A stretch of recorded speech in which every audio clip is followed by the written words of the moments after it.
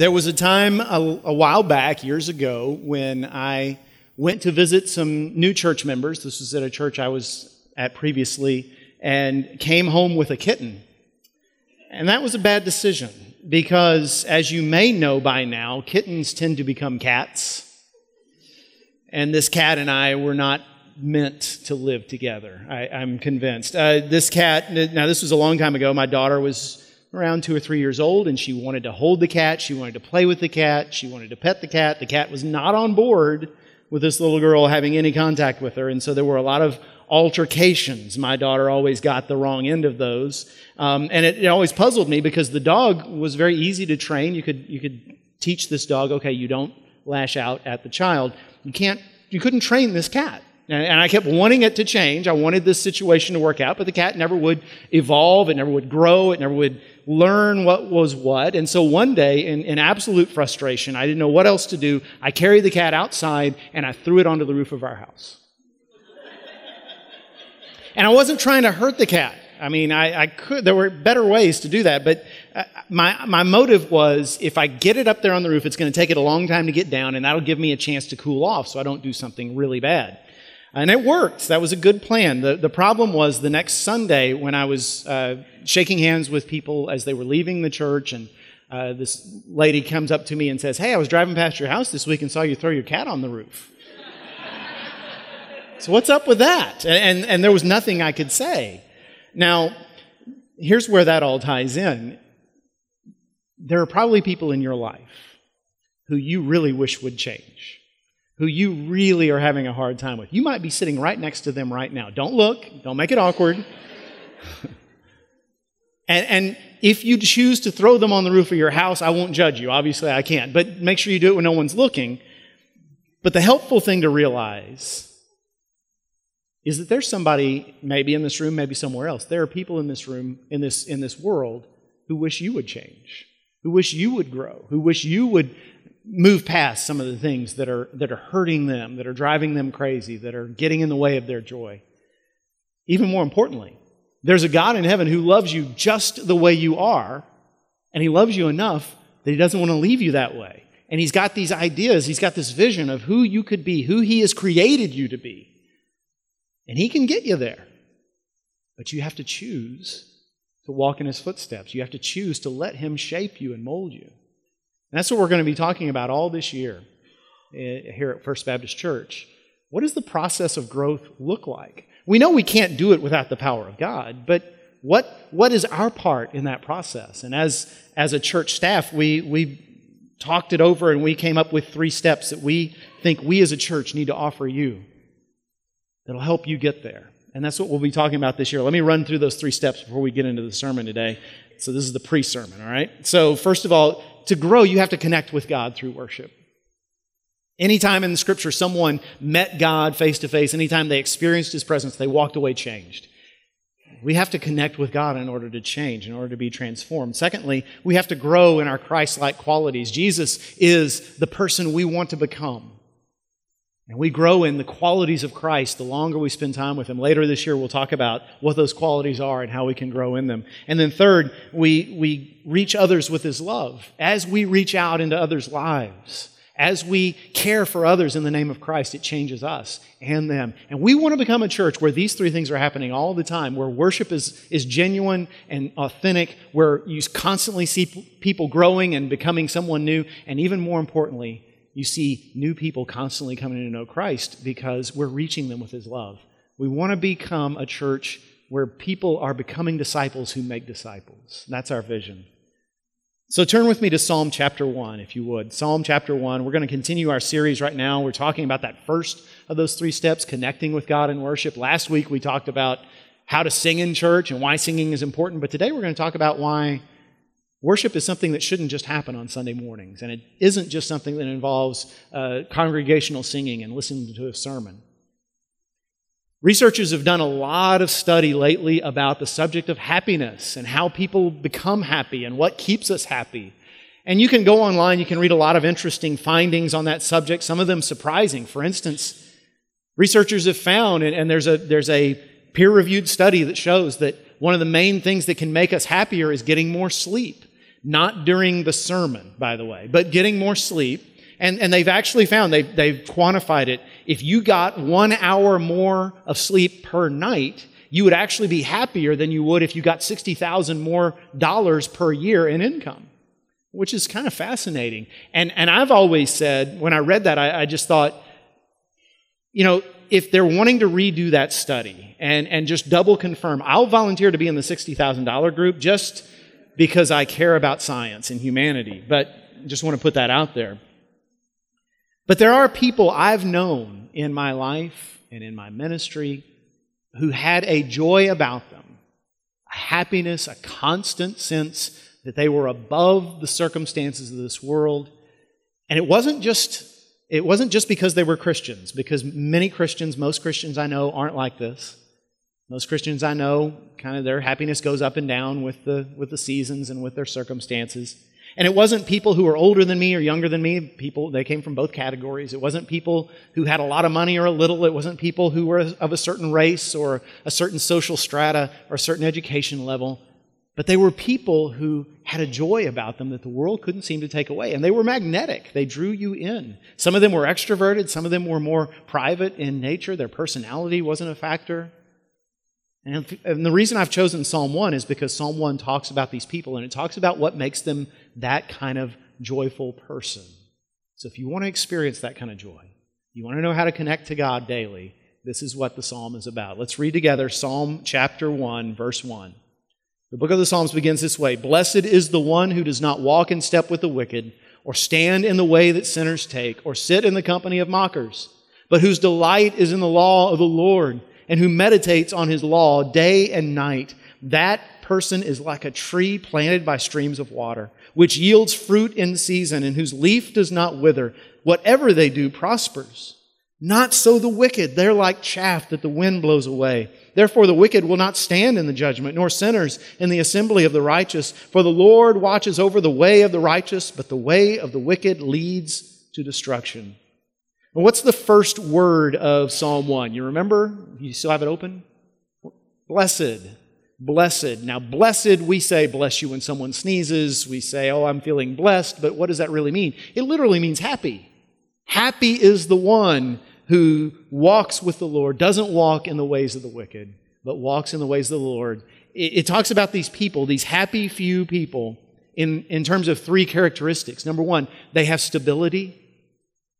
It says they are like a tree planted by streams of water. You remember when we had a drought a few years ago? I was living in Houston at the time. You don't think of Houston as being a really wooded city, but it is. There are thousands and thousands of trees in the city. And that summer and that preceding fall, that following fall, there were all these dead trees that the city had to clear. It cost them tens of thousands of dollars.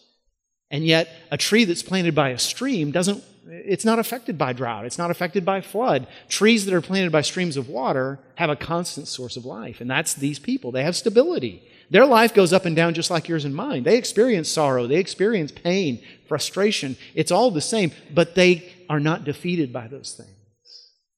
Yes, they shed tears. Yes, they get sad sometimes. But their overwhelming emotion and sense of life is joy. They have stability. Sound good? They also have fruitfulness. That's another characteristic. It says that they bear fruit in season. And we all know what that's like if you've got a fruit tree in your backyard. You've got an orange tree or a lemon tree or a pear tree or a peach. It bears fruit sometimes, but not most of the time. But these people bear fruit all the time. Not literal fruit. I don't know anybody that's got lemons hanging off their extremities. I'm talking about the way the Bible uses the word fruitfulness. Galatians 5 talks about the fruit of the Spirit. If you've got the Holy Spirit in your life, there's evidence of that. And the evidence, the fruit of it, is love, joy, peace, patience, kindness, goodness, faithfulness, gentleness, and self-control. Those things can only be produced in a human life on a consistent basis through the power of the Spirit. If you tried to be that kind of person, tried to emblematize or try to show those characteristics, those 9 characteristics on your own, you'd fail. But if the Spirit is in you, those things show. Just like a healthy orange tree produces oranges. A healthy follower of Christ produces those qualities. These people are fruitful. You know something else about fruit? A fruit tree doesn't produce fruit for its own benefit. I have never seen a fruit tree eating its own fruit, not once. If I ever saw it, I would freak out. Fruit is produced for the benefit of others.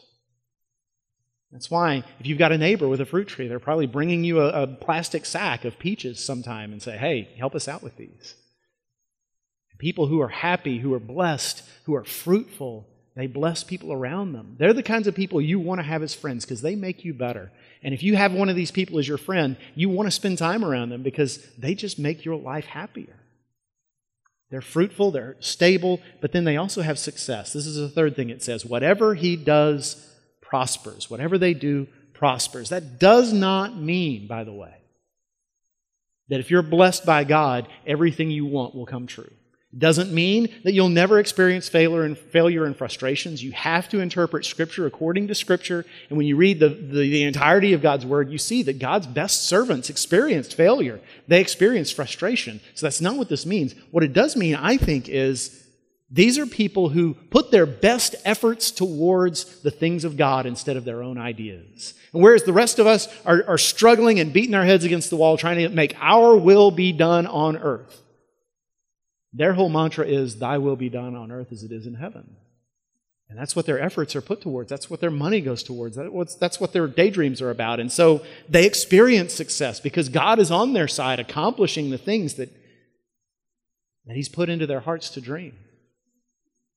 And they make a difference in the world. And at the end of their days, people say, my goodness, such a life. Maybe they're not the president of something or the CEO of something, but they affect life. They make the world a better place. They have success. Now, what is it that sets these people apart? What is it that makes them so stable and so fruitful and so successful? Verse 2 tells us, their delight is in the law of the Lord, and they meditate on it day and night. It's as simple as that. The difference is not just that they're believers in God, not that they go to church, that's important, but that's not it.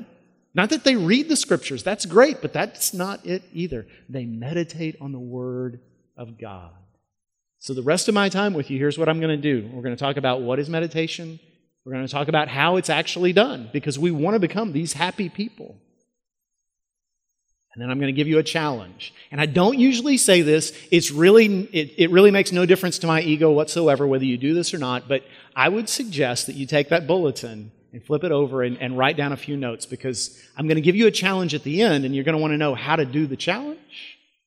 So we're going to talk about how to meditate on the Word of God, how to become the happy people that are mentioned in Psalm 1, connecting with God daily.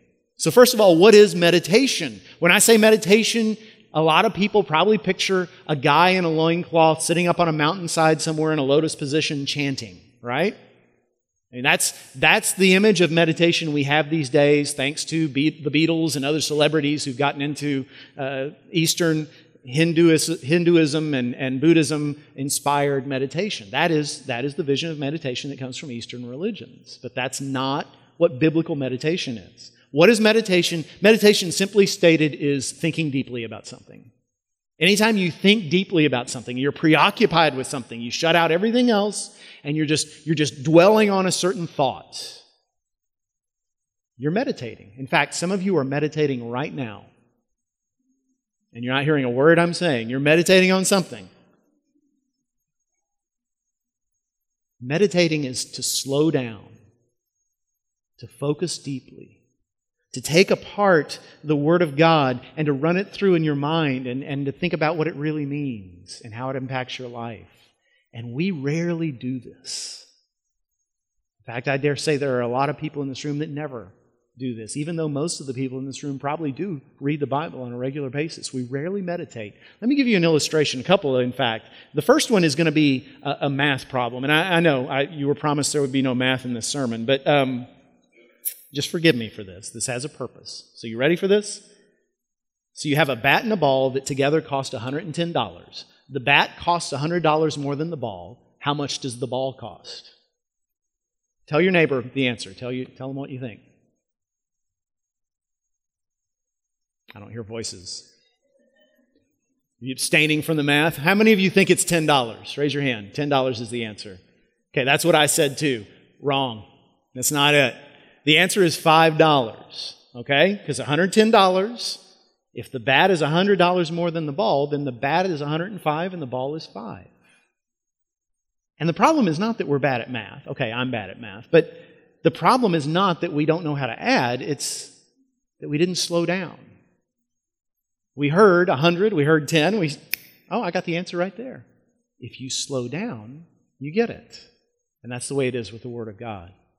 Many of you read the Bible daily. Maybe you have maybe you read a chapter a day. Maybe you have one of these devotional books that gives you a little section of Scripture to read. Maybe you're really ambitious like I've been in the past and you read the whole Bible in a year, and so you've got 3 or 4 chapters a day. And I bet if you're like me, your whole goal every time you open that book is, okay, I got to read this, I got to get it done, and then I can go on with my day. And there's no time to sit and soak in it. There's no time to mull it over in your head. You have to slow down to meditate. You have to give it time. You might be sitting there saying, well, how long do I have to meditate on God's Word? How long do I have to give to the reading of God's Word? Well, think about this for a moment. Donald Whitney, Christian author, said that meditating on God's Word is like making tea. Anybody here ever make tea? You know, the funny thing is we've managed to speed up almost everything in society, but we've never managed to speed up how to make tea. Whether you boil the water in a teapot or in a microwave, the same difference. You put that tea bag in that hot water and you have to wait. Same amount of time. And the thing is, if you're from where I'm from, where they like really strong tea, you have to wait a long time. The longer you let it sit, the more the water changes. So the question is not how long should you meditate on God's Word. The question is how much do you want to change? The question is how much do you want to become the character of Christ? Because the more time you spend in the Word, the more you will see yourself changed. So that's what meditation is. It's slowing down and taking time with the Word of God individually, and you can do this.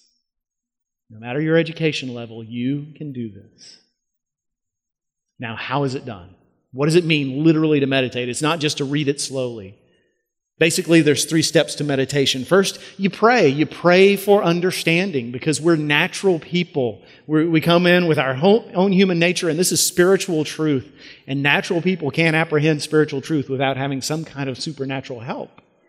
So you pray for understanding. Secondly, you ask yourself the question, what does this mean? Determine what the passage means. And when I say that, please understand, that takes some work. That takes some thought. Because the Bible wasn't written in 21st century America. It was written in Greek and Hebrew 2,000 years ago and more. It was written to people very different than us. You have to take some time. You have to do your work. Put thought into it. You know, I find it helpful if I'm reading a story in Scripture, if I really want to get something out of that story, especially if it's one I've heard before, put myself in the scene. Pretend it's a movie and picture it in my mind. What did that character look like? What did this event look like when it occurred? If I'm reading one of the teaching passages in the Bible, I find it helpful to paraphrase it. You know, take out a sheet of paper and write it down in my own words. That helps me mull it over. Or, here's another way to meditate. Memorize it. You know, the word meditate literally means to mutter. So you picture a guy sitting there and repeating the verse over and over in his head, or even with his mouth moving, and that's a process of learning it and apprehending it. What do we say when someone memorizes something? We say, oh, you know that by heart. So you find out what it means, and then the third step is determine how the passage impacts your life. Essentially, you say, okay, now I know what it means. Now, what would it look like if I started obeying this? What would it look like if I made this real in my life? What kind of changes would I have to make in order to conform perfectly to this truth? By the way, let me give you a warning before we jump ahead to that. You can't skip over step 2. You can't just open the Bible, and this is the mistake a lot of Christians, especially young Christians, make, is they open the Bible as if it's sort of a secret code, and you can read a verse and go, aha, I know what that means for me. And you can make a lot of big mistakes when you take Scripture out of its context. Let me just give you a quick, kind of a silly example. Imagine a young man is reading the Bible for the first time, and he gets to John 8:32, where it says, and you will know the truth, and the truth will set you free. And imagine this young man says to himself, aha, well, I really, really love Jessica, and she doesn't know yet, so I need to tell her that I love her, and that everything will be great, and I'll be set free from this torment that I am in inside. And so he goes to school the next day, and in front of all his classmates, he tells her of his undying affection, and she vomits immediately. And he walks away saying, the Bible is not true. The Bible has let me down. No, it hasn't. He has taken the Bible out of its context. You go to John 8:32 and you read it in context, and what you read is Jesus saying, I am the truth. If you know me, you have freedom. If you know me and you follow me, I will show you the path to joy and liberty and freedom. That's what he's saying. So know what the Bible actually says first, and then say, if I were to apply this truth to my life, what would it look like? And usually it has nothing to do with what you're primarily concerned with right now. God's got a whole separate agenda, but that's what it means to meditate on God's Word. So let's do this together, okay? Just as an example, let's do one together so you can see how it works. Verses 1 and 2 of the psalm we just read. First of all, let's pray. Lord, open our minds and our hearts so we can understand your Word. Give us your guidance so we know how to apply it. In the name of Jesus we pray. Amen. Now we're going to do this fast, just as an example. You would do this slower, but verses 1 and 2, blessed is the one who does not follow the advice of the wicked or take the path of sinners or join a group of mockers, but whose delight is in the Lord's instruction, and he meditates on it day and night. I'm not sure why the one on the screen that I gave them to put is different than the one in my Bible. That's okay. It's all God's Word. What does that verse say? What does that passage say? Essentially, you can summarize it this way. There's two ways to live. You can go your own way. You can follow the path of the rest of the world and conventional wisdom, or you can read God's Word and apply your life to it and seek to conform your life to what God says. There's two different paths, and the path that follows God's Word leads to joy, and the path that the world sets for us leads to destruction. It's as simple as that. That's a pretty basic truth. Now, the third step, how does that impact our lives? Any number of ways. And you could do it, for instance, you could focus on the word delight. His delight is on the law of the Lord. And you could say to yourself, if I'm honest, I don't delight in God's Word. I read it because I feel like I'm supposed to. I go to church because I think it looks good, but I don't really delight in God's Word. And you can pray, Lord, change my tastes. Here you've given me this book that is a never-ending feast, and I don't even have a taste for it. So teach me to hunger for your Word. And teach me to get a little discontented with the stuff I've been eating before, the stuff that's been consuming my life and making me sick. Teach me to hunger for what gives me life. Some of us really need to pray that, and God will answer that prayer. Or you could look at this passage and say, there's a lot of parts of my life that where honestly I'm following the path of the world. Now over here in these other areas of my life, I'm following the path of the Lord as best I can, but over here I really haven't started conforming my life to Him. And just confess those before the Lord and say, Lord, thank you for your grace. Thank you that you still accept me even though I'm this way, and just help me to grow. Help me to grow closer to you in these areas. That's a very fruitful time. Or this could be a time of worship and thanksgiving. You could say, I remember the point in my life where I made the decision that I was going to follow God's path. And it hasn't been perfect ever since then, but I can see all the blessings that God has given me ever since I decided I want to do things His way instead of my way. And that can be a time of worship and thanksgiving. You can take this any number of ways. There's one meaning of every scriptural text, but any number of ways that we can impact our lives with it and meditate upon it and change our lives. So that's how it's done. Now here's the challenge. This week, I'm challenging you to meditate on Scripture every day. This week, I'm challenging you to take time to meditate on God's Word once a day, whether that's early in the morning or late at night or lunchtime, or turn off the TV at night and for goodness sakes, don't watch The Bachelor, but do this instead. Whatever works for you. And you may say, well, I already read the Word of God. That's great. Whatever you're already doing to read the Bible, don't quit. I'm just asking you to spend a little longer in it, to find some truth every day that you can meditate on in these ways we've talked about. And if you don't read the Bible at all, you don't have a daily pattern of Bible reading, it's very, very simple. Just take a Bible. You can get it free on your smartphone and open up to Matthew 1 and start reading. And stop when you find something that speaks to you. And that's our challenge. That is what will change our lives as we connect with God daily. I would love to know what it's like to be part of a church where every single member authentically connects with God every day. And they don't show up on Sundays and just say, okay, feed me. It's my time to fill up. No, they come here already full.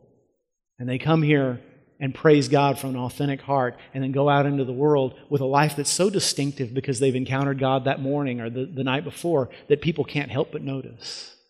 In your bulletin where you've possibly been taking notes, there's a note from me asking you to pray for the whole church this week. And the prayer is this, that all of us this week would encounter God every day. Think about what First Baptist Church could be if we became a church where the people encounter God on their own every single day. Back in World War I, there was a French soldier named Émile Calais who was wounded. As he was recovering in the hospital, met one of his nurses, a Scotch-Irish young woman. They fell in love and got married. After the war, they moved to his hometown in France. And although his wife was a devoutly Christian young woman, he himself came from one of those French families that's very, very secular and very, very opposed to organized religion. And he told her, listen, I know you're a Christian, and that's fine. You believe what you want, but don't bring any Bibles into our house. Now, Émile Calais was a very, very intellectually curious person. He was highly intelligent, and he sought truth wherever he went. He loved to read and to study. He was in the university at the time, and so he kept a notebook in his breast pocket, and he called it, to him it was his most precious possession because he was seeking what he called the book that would understand me. So his idea was every time I read something that I think is insightful, I'll write it in my book. And someday when I'm done studying, I'll sit down and I'll read through all the quotations and life will begin to make sense. Remember, this is a young man that's been through World War I, the cruelest, most destructive war in terms of proportionality the world has ever seen. He's seen the horrors of humanity. He wants to make sense of life, and he thinks it's there in secular learning. And so he kept these notes all through his university career. And finally, at the end, he sat down underneath a tree and he pulled out his notebook and he began to read, thinking, now I will get this revelation and life will make sense. But it didn't happen. He was so disappointed. This book that he'd written didn't really understand him at all. It didn't speak to him anything but just reminders of the times he learned those things. Meanwhile, at the very same time that Émile was experiencing his own disenchantment, his wife was pushing their baby through the streets of that French village, and she was still unfamiliar with it. She'd stayed mostly at home, and so she got lost. And as she walked, she stumbled into an old French Huguenot church. And she walked in, intending only to ask the minister for directions back home, but instead, in the course of the conversation, she found herself asking, do you have a Bible in French that you'll let me have? And he did. And she thought to herself, well, Émile won't like this, so I'll get home real quickly and I'll hide it from him. But when she got home, he had gotten home early and he was already there waiting for her. And she began to apologize for bringing it home. I know you said you didn't want one of these in the house. And he said, is that a Bible? Can I see it? And so she handed it over. And he opened the Bible. And it happened to open to Matthew 5, which is the beginning of the Sermon on the Mount. And it begins with the Beatitudes. We all know, blessed are the poor in spirit, for they shall see God. Blessed are the meek, for they shall inherit the earth. Blessed are the peacemakers, and those who mourn, and those who hunger and thirst for righteousness, for they will be satisfied. And he read, and he kept on reading. And this book spoke to him like nothing he'd ever seen before. A book that showed a God who was real, who loved us just the way we were, who understood the sorrow and the inhumanity of this life, and who came into this inhumanity to rescue us. And Émile Calais gave his life to Jesus Christ unexpectedly, became a believer in Jesus. Later taught in America at Princeton, at University of Pennsylvania, 2 Ivy League colleges, became a speaker and author, prolific in his writing. Let me tell you what's not the point of that story. It's a true story, by the way. I'm not saying that if you read the Bible, you'll be transformed. That's not the truth. Because there have been many, many, many people who've read this book from cover to cover and walked away unchanged. The Bible is not a book of magic. We have natural minds. I said it earlier. We're just human. God has put spiritual truth into His book. We can't understand that truth unless our minds are transformed and renewed. And what Emil read that day was not what he expected. It was not a list of musty old ridiculous fables and archaic commandments. It wasn't a book of rules. It wasn't a book of religion. It was a story about a God who saw a world that was destined for destruction and deserved it, and came in the form of a man named Jesus, who lived a perfect life, the life you and I should have lived but couldn't, and died the death that we deserved to die, and He didn't. Died that death in our place, and rose again the third day, so that anyone who believes in Him, acknowledges their sin, and believes in His power to save, and His grace and His willingness, they walk through a door. And through that door is relationship with Him. And through that door is understanding of the Word of God. And through that door is transformation and new birth and new life and never, ever, ever being lost again. And that's what he experienced that day. And that's what we experience through Jesus Christ. It's not about knowing things. It's not about having the Bible memorized or being able to win a game of Bible trivia. It's about a relationship with a God who went to the most extreme lengths possible to make that relationship a reality. And so every day we have this opportunity to come into His presence and experience that transforming relationship. Isn't it amazing? Here we are, these people who are so messed up, so far from perfect, and God has every right to throw us on the roof, and He doesn't. Instead, He makes a way. So this week, take advantage of that opportunity. The water's hot, dive in, and be transformed.